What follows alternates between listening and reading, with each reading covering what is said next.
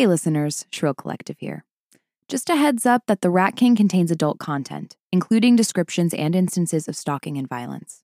Listener discretion is advised. Resources for these issues can be found in the show notes and at the end of the episode. Please enjoy The Rat King. It's the end of August, the year 2020. COVID cases are temporarily declining, but the country is still in the thick of pandemic limbo. Still pre-vaccine, pre-at-home testing. Pre-2020 election. Remember that time? Daphne and her family are returning home after nearly a month away with her parents in Asheville, North Carolina. Through tests and more tests and quarantines, Daphne had managed to unpeel herself from the city. It was a diligent extraction. But once completed, she tumbled out as a perfect fragment. Like a dried portion of mud knocked from a boot tread. A human being in the exact image of her own containment, who would never fit back in as cleanly. It's a long drive back to New York City. Beaches, bridges, cherry pits, radio shows, trials, and conversations. When they finally launch onto the Brooklyn Bridge, Daphne remembers that everything feels nostalgic and pretentious at the same time. The late summer light, the way words just hang in the air.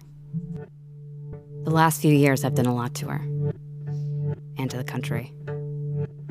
But Daphne's ready to welcome the sight of her street, still filthy from 6 months of suspended sweepings. And it's still New York City, so it's hard to park. Good to be home? Sure, yeah, let's say that. So this is Daphne. She lives with her partner, Kay, and their 2 children on the ground floor of a 2-unit brownstone in the Bedford-Stuyvesant neighborhood of Brooklyn. They enter through a gate under the stoop. Daphne says that the children immediately kick off their shoes, throwing themselves into the house like into a mosh pit, absorbed by their toys with a combination of mindlessness and fevered intention. But Daphne, on the other hand, notices something, almost right away. It didn't feel like we were alone. And you don't mean that poetically. No. There was something else in there with us. I could feel it. Then, like a second later, Sash said he saw a mouse. I mean, he says things like that a lot. But Sai said he saw it too, and he showed me where it ran. Sasha and Simon are Daphne and Kay's 2 sons. And Daphne says Simon never makes stuff up. Yeah, he's very ethical. So at this point, Daphne knows with certainty an insurrection has occurred while they were away. And it isn't long before Kay calls her into the living room to purvey the black, seedy droppings along the back of the couch. So the evidence is in. Yeah? We kept finding more and more droppings along baseboards, in shoes, behind the coffee maker. The mice had been everywhere while they were away. And Daphne can feel them watching her now. Yeah, but I still kept telling myself it didn't mean anything. Mean anything like what? You know, I was telling myself that sometimes mice are just mice. It's a weird thing, Daphne says. Sometimes mice are just mice. And it kind of makes you wonder, if mice are only mice sometimes, what are they the rest of the time?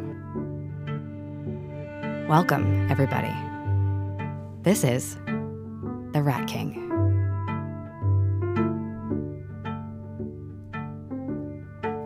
Part 1 of Mice and Men.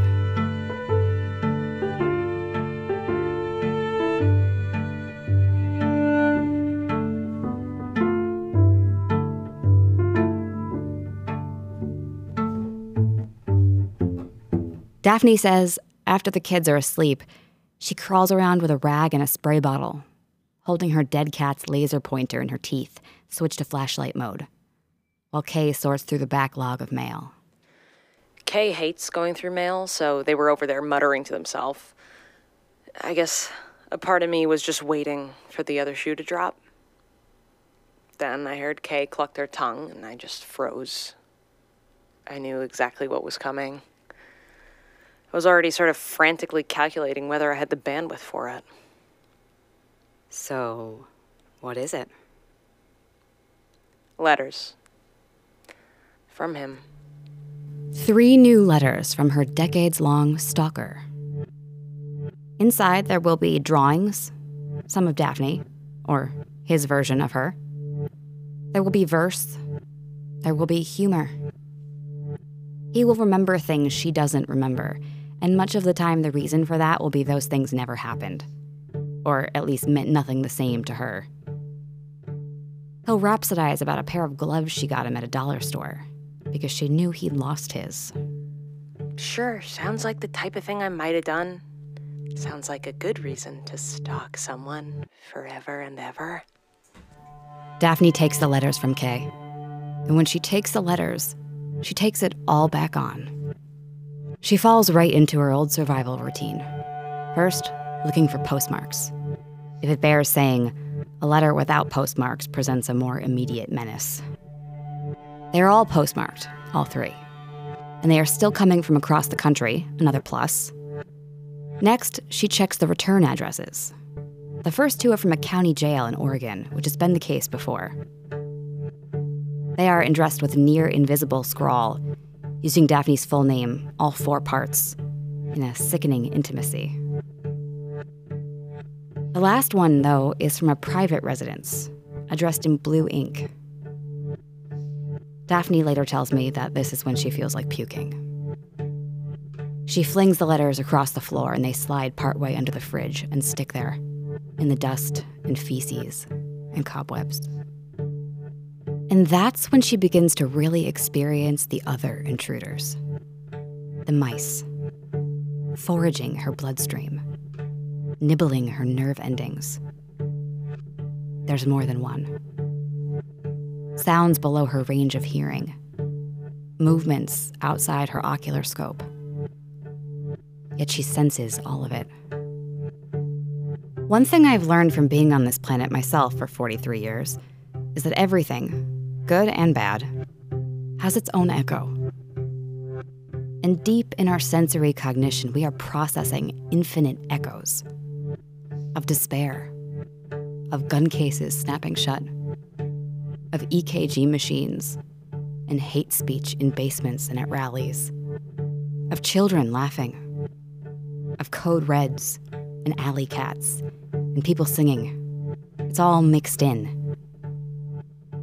And the acoustics are good in New York City, if you're listening carefully.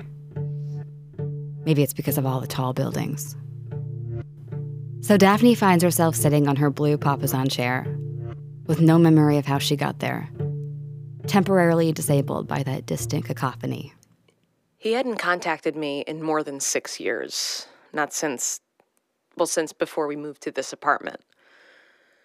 I'm just thinking, and I said it to Kay, why is this happening to us again? And Kay said, I thought you made a deal. Which really pissed me off. Obviously, I thought I did too. And the truth is, Daphne had made a deal, at least by her definition. It had taken her some time to work it out, as the remainder of this podcast will chronicle.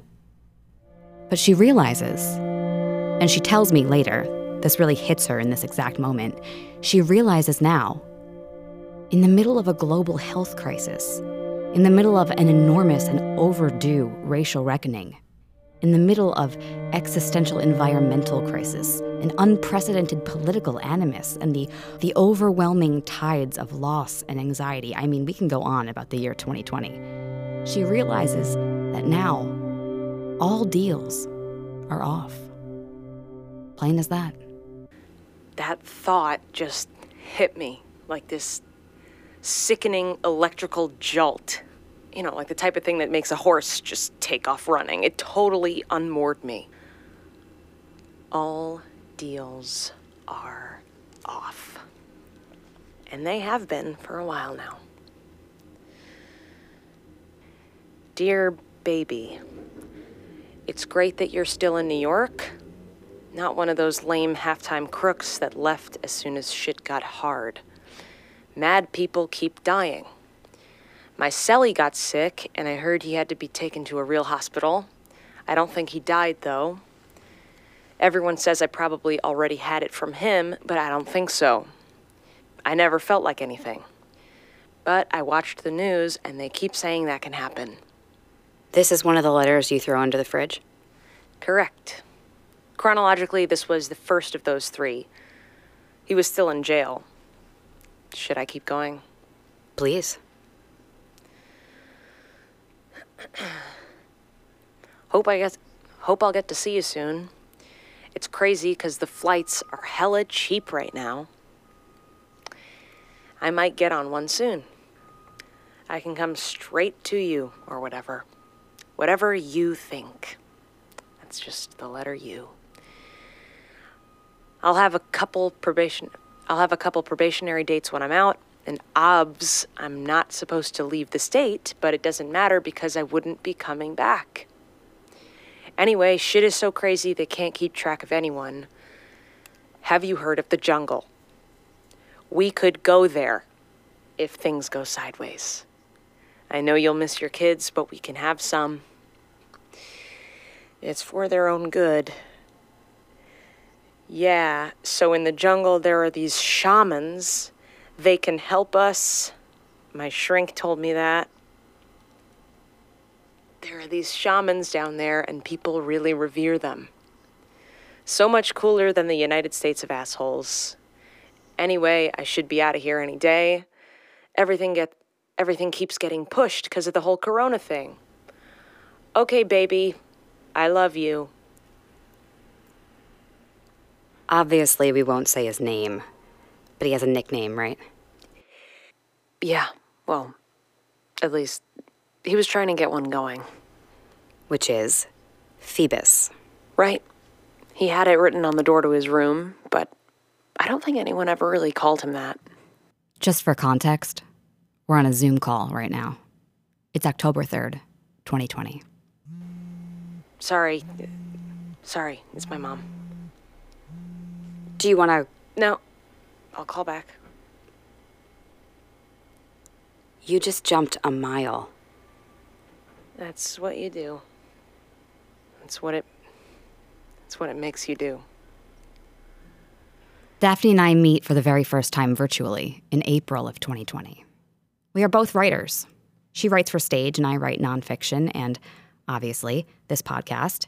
We are thrown together by a former colleague of mine, Aaliyah, who met Daphne a few years ago at a dinner party. You were both falling apart during the quarantine. Everyone needs accountability in their creative work, so why not? Aaliyah's idea is that we would have this weirdly intimate COVID Zoom writing group. Right, and create deadlines for each other and that kind of thing. It was kind of like that at first. Except you can only meet at night when your kids are asleep. So it quickly becomes... us getting drunk and talking smack about Jonathan Franzen. Daphne and I get along strangely well. But these are strange times. Needless to say, we end up talking about a lot more. So back to Phoebus. He starts writing these letters to Daphne more than a decade ago.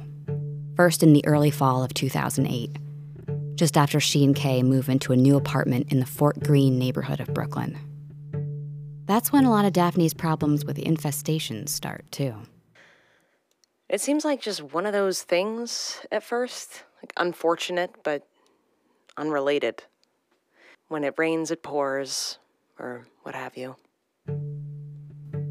And then Daphne starts thinking, maybe not.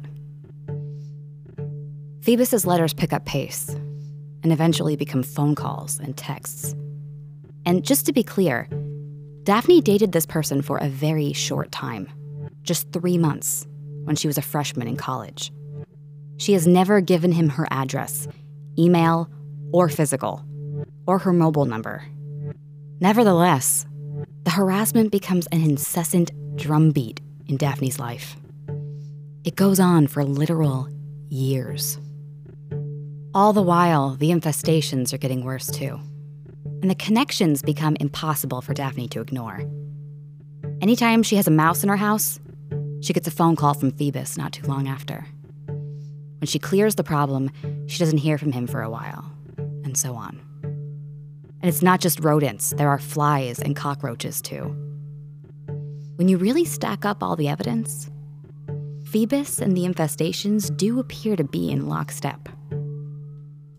I'm glad Daphne finally opened up to me about it. This pandemic has given all of us some weird hobbies. And I'll confess, my weird hobby has been absorbing and dissecting every facet of this story. Admittedly, I've clocked about 70 hours of phone calls and Zoom interviews with Daphne in the last 6 months. And my dog thinks I'm crazy, but this is a wild story. Give it a listen. Okay, so I want to really chronicle this out. Sure. But we have to go back a ways. You've mentioned other forays from the animal kingdom dating back a while. Mm-hmm. It's like you suddenly start identifying the markers, and then you can start constellating. Like, oh yeah, when I was living in LA, we had that white mouse, and then... Hold on, a white mouse?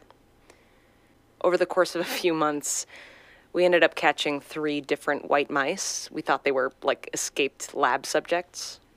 The kind people feed to their pet snakes? Exactly. And you can connect Phoebus to these mice? I can place him in that timeline. What year is this? 2003. I'm positive about the date because we caught one of them right before the beginning of the Second Iraq War. It ran through my protest sign, right through the red paint. It looked like a murder scene. Did you say you catch them, like, alive? Alive, yeah. Are you letting them go? Yeah, of course. It's not easy to catch a mouse alive. If you're going to bother with that, you're probably not going to turn around and kill it. I guess what I'm asking is, how do you know you aren't catching the same mouse over and over? Oh, we drove them to Beverly Hills and let them go there. That was like 6 miles from us, so I think it's safe to say they weren't running all the way back. That's funny. In case you're wondering, I did fact check this.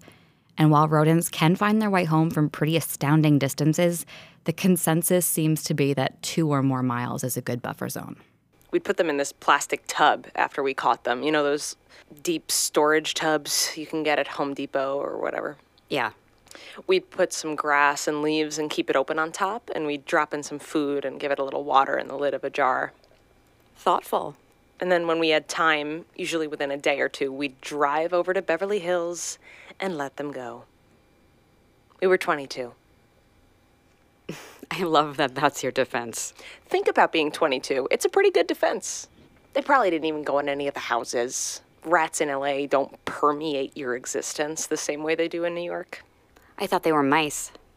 Oh, right. We did 2 at first, but the last one we ended up having for a week or 2 for whatever reason. We just couldn't get over there for a few days. And God forbid you leave it in a less affluent neighborhood. Okay, all right. So our friend Eric came by and was looking at it, and he just sort of casually said, and he's like that quintessential Cali stoner, so he has this real focused, measured way of communicating, and he just said, dude, that's a rat. And obviously we were like, no, look at it. It's one of those little pet store mice. And he just took this long draw off his joint and said, dude, whatever you want to tell yourself, but that's a rat. Give it a couple weeks and that thing will be 8 inches long. Was he right? I mean, yeah, we drove it to Beverly Hills that day. Okay. So where does Phoebus come into all this? So I ran into Phoebus a few times during that same period, out of the blue. Once at a grocery store in my neighborhood, once at an art opening, and once in a parking lot of a video store. Wow, video store. I know, classic. And neither of you are from Los Angeles. No, he's from the Northwest and I'm East Coast, and we met in college in New York. And he has no reason to think you'd be living in Los Angeles. I don't think so. This was before I was on social media. We didn't even have friends in common. Anyway, I remember thinking it was so random. And now you think, not random at all. So there's a pause here. And that happens a lot when I listen back to these interviews with Daphne. The pauses are ominous because the whole thing is actually terrifying. And sometimes we both remember that at the exact same moment. And we just breathe together. In hindsight, Daphne believes this is when Phoebus's obsession begins to switch gears. Less the one that got away, and more, so you're saying there's a chance. Daphne's version of their timeline runs like this. Daphne dates Phoebus in college for 3 months. The relationship ends because winter break begins, which is a rather long break, almost 5 weeks, and they each return to their hometowns across the country from each other. A 17-year-old Daphne spends hours on the phone with her best friend over break, smokes a lot of weed, dyes her hair purple, does art projects. Basically, as she puts it, spaces out and has fun. A 19-year-old Phoebus gets into some kind of low-grade trouble, we think involving shrooms, prompting his parents to keep him out of school for the beginning of the next semester. Daphne does remember that he calls her parents' house sometime over break and tells her about the infraction. She remembers that he was playing it cool, but sounded pretty upset. So Daphne returns to campus, and Phoebus does not. And the relationship just fizzles out. They're kids in the last gasp of the 90s. There's no FaceTime, no social media. No one really even has a cell phone. No harm, no foul. When Phoebus does finally return to school after spring break, Daphne is seeing someone new, hanging out with a different group of people, moving at the social warp speed typical of college freshmen. She's not mean to Phoebus. They just don't overlap a lot. They say hi to each other. A few times he leaves long messages on her campus voicemail, just playing a song off his stereo. Of course, Daphne now identifies this as alarming, but at the time, she only finds it sort of annoying. The rest of their college years pass with this dynamic unchanged. Senior year, Daphne meets her current partner, Kay, and they totally fall and stay in love. Hi, I'm Kay. Okay, so you and Daphne meet In college. We knew each other kind of the whole time, but we got serious our senior year. and that's about how long ago? 20 years, exactly, last month. Congrats. Did you celebrate? Wild party. Okay, touche. We biked the kids to Red Hook and picnicked. Nice. Okay, so you graduate, and then... I was for sure moving to LA. I was ready to be back in California. Kay grew up in the Bay Area, and they totally have that vibe. You know, effortlessly laid back and critically switched on at the same time. Easy, generous physicality, hard as nails morality. Irrelevant, but noteworthy. Kay's got a great laugh, and their smile is frustratingly pearly. I was interested in getting started in the industry, so LA was a no-brainer for me. I was shocked when Daphne said she'd go with me. Would you have stayed in New York if she hadn't wanted to go? Dee likes asking me questions like that. Like what? Fight traps. So, Daphne and Kay decide to give Los Angeles a try. And a couple months into that adventure, Daphne runs into Phoebus at a grocery store. And you think this is a coincidence? I think so. Phoebus's aunt lived in Los Angeles, and he was clearly doing her shopping. His basket had things like chicken cutlets and flavored seltzer and a box of Kleenex. What 20-something buys a box of Kleenex? I still wouldn't do that. What do you use to blow your nose? Toilet paper. It's the same as I buy paper towels, but I don't buy paper napkins. But my mom has Kleenex, toilet paper, paper towels, and paper napkins. It's old-fashioned. Not sure that reasoning would hold up in a court of law. He also told me he was staying with his aunt and gave me her number to reach him there. Okay, I'll buy that. He seemed genuinely surprised to see me, like sheepish and awkward. He kept tucking his hair behind his ear, and he kept saying stuff like, "Oh man, yo, this is crazy." I don't know. And he laughed a lot, but like not at anything in particular. It was a weird interaction. And then he was like, "Yo, let me get your digits." How do you respond? I definitely knew I didn't want him calling me, so I said, "I don't have an LA number yet." And he doesn't challenge that? He doesn't ask if you have a cell phone? Luckily, no. He was crazy flustered. I gave him a pen and something to write on. He gave me his aunt's number, and I got out of there. That was it. For me. But I think this random run-in felt more significant to him. Significant how? I don't know. I guess he thought it showed we were meant to be. And when I got in my car, I could see him through the window, still standing exactly where I'd left him, holding his basket, just frozen. It was disturbing. And then you run into him at an art opening. And this is also coincidental? Well, this one isn't as clear. The artist was someone I was friends with in college, and Phoebus definitely would have known that. It's plausible he was hoping I'd be there. What does he say when you see him? Long time no see. And then he did the weird laugh and said, nah, just playing. Because you've just seen each other. I guess. Yeah. Wait, I can tell you when the opening was. Hold on. Now Daphne begins flipping through a black sketchbook. She routinely brings documentation to our Zoom calls. Daphne has 6 large sketchbooks like this she has used over the years as journals. They do come in handy as we try to reconstruct her timeline in regards to Phoebus. It's worth noting that Phoebus himself is never mentioned during the time they actually knew one another in college, something Daphne makes sure to point out. She says, almost exasperated, it was so brief, and it was so long ago. It just makes you feel like, I don't know, you should never be nice to anyone.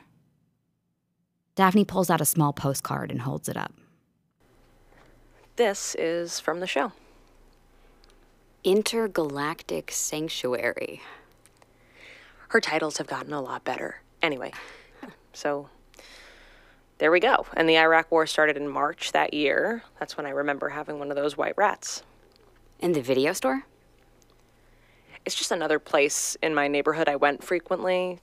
I don't know. It's just not possible to know if he was following me then, but it almost doesn't matter. Why do you say that? Why doesn't it matter? Because the mindset was already there. He was a believer. In what? In us. Daphne shows me another old journal, butterflied open. She's sketched Phoebus on one of the 2 visible pages. By her depiction, he's fairly strong, a little stocky. She's drawn arrows pointing to different parts of him with descriptions written in. Skater hair, ski jump nose, beady eyes, pointy chin, sneakers, 5'11" or so. There are other notes as well. I drew this in 2013, after it starts getting crazy. It was my best recollection of him. What's that say at the bottom, under his feet? That says erotomania. Is that a diagnosis? It seemed to fit at the time. Erotomania is a psychological disorder in which the subject obsessively pursues the notion that the object of their affection reciprocates their romantic feelings. It's true that Phoebus's letters frequently fret over the idea that his relationship with Daphne had fallen apart due to a mere technicality, over a mere timing issue. That if winter break hadn't happened, then he and Daphne would still be together. He doesn't seem to factor in the possibility that she might not want to be with him. That doesn't fit with his fantasy. So seeing her again, unexpectedly, in a grocery store in Los Angeles, might have been the little spark he needed to awaken that dormant belief. A fate theory of sorts. We now know that Phoebus's aunt moves to Arizona within that year. He has no means to remain in Los Angeles, so he's forced to return to Oregon and stay with his parents. He eventually begins working as a sales representative for a car dealership. He competes in low-key BMX tournaments. As far as Daphne is concerned, he seems to go dark. But we know better now. The little spark is nurtured in Phoebus's psyche, with no opposition or counterpoint. No one tells him he is wrong, or that his feelings are not just unrequited by, but completely unknown to the other party. His fate theory ignites into a flame. Delicate at first, he must cup his hands around it to protect it from the wind. He thinks we are meant to be together, and anything inhibiting that inevitability is simply an obstacle that must be overcome. And apparently, he's willing to take it slow. The Rat King is a production of the Shrill Collective. It was written by L.R. Wild, directed by Chelsea Feltman and Ash Croce. Audio engineering and sound design by Brando Kress. Production assistance by Christina Cole, Allison Wilkes Borland, and Linda DeFuria. Cover art by Samantha Farello. Featuring the voices of Stephanie Lavadera, Kelly Grego, Daniel Van Thomas, Fernando Vieira, Karen Levan, Richard Fisher, Dina Laura, Cherie Wishard, Al Pagano, and Rachel Feltman. The music was written, recorded, and arranged by Chelsea Feltman, Brando Kress, and Tim Leonard. Special thanks to Tim Leonard, Wes Borland, Max Zimbert, Monique Morgan, Laura Annister Walters, Maureen and Robert Croce, Rachel Feltman, Tessa Fay, and Tay Birch. If you or someone you know is being stalked, or is a survivor of domestic or sexual abuse, help is available. Go to stalkingawareness.com for victim resources and information. This and other information is linked in the show notes.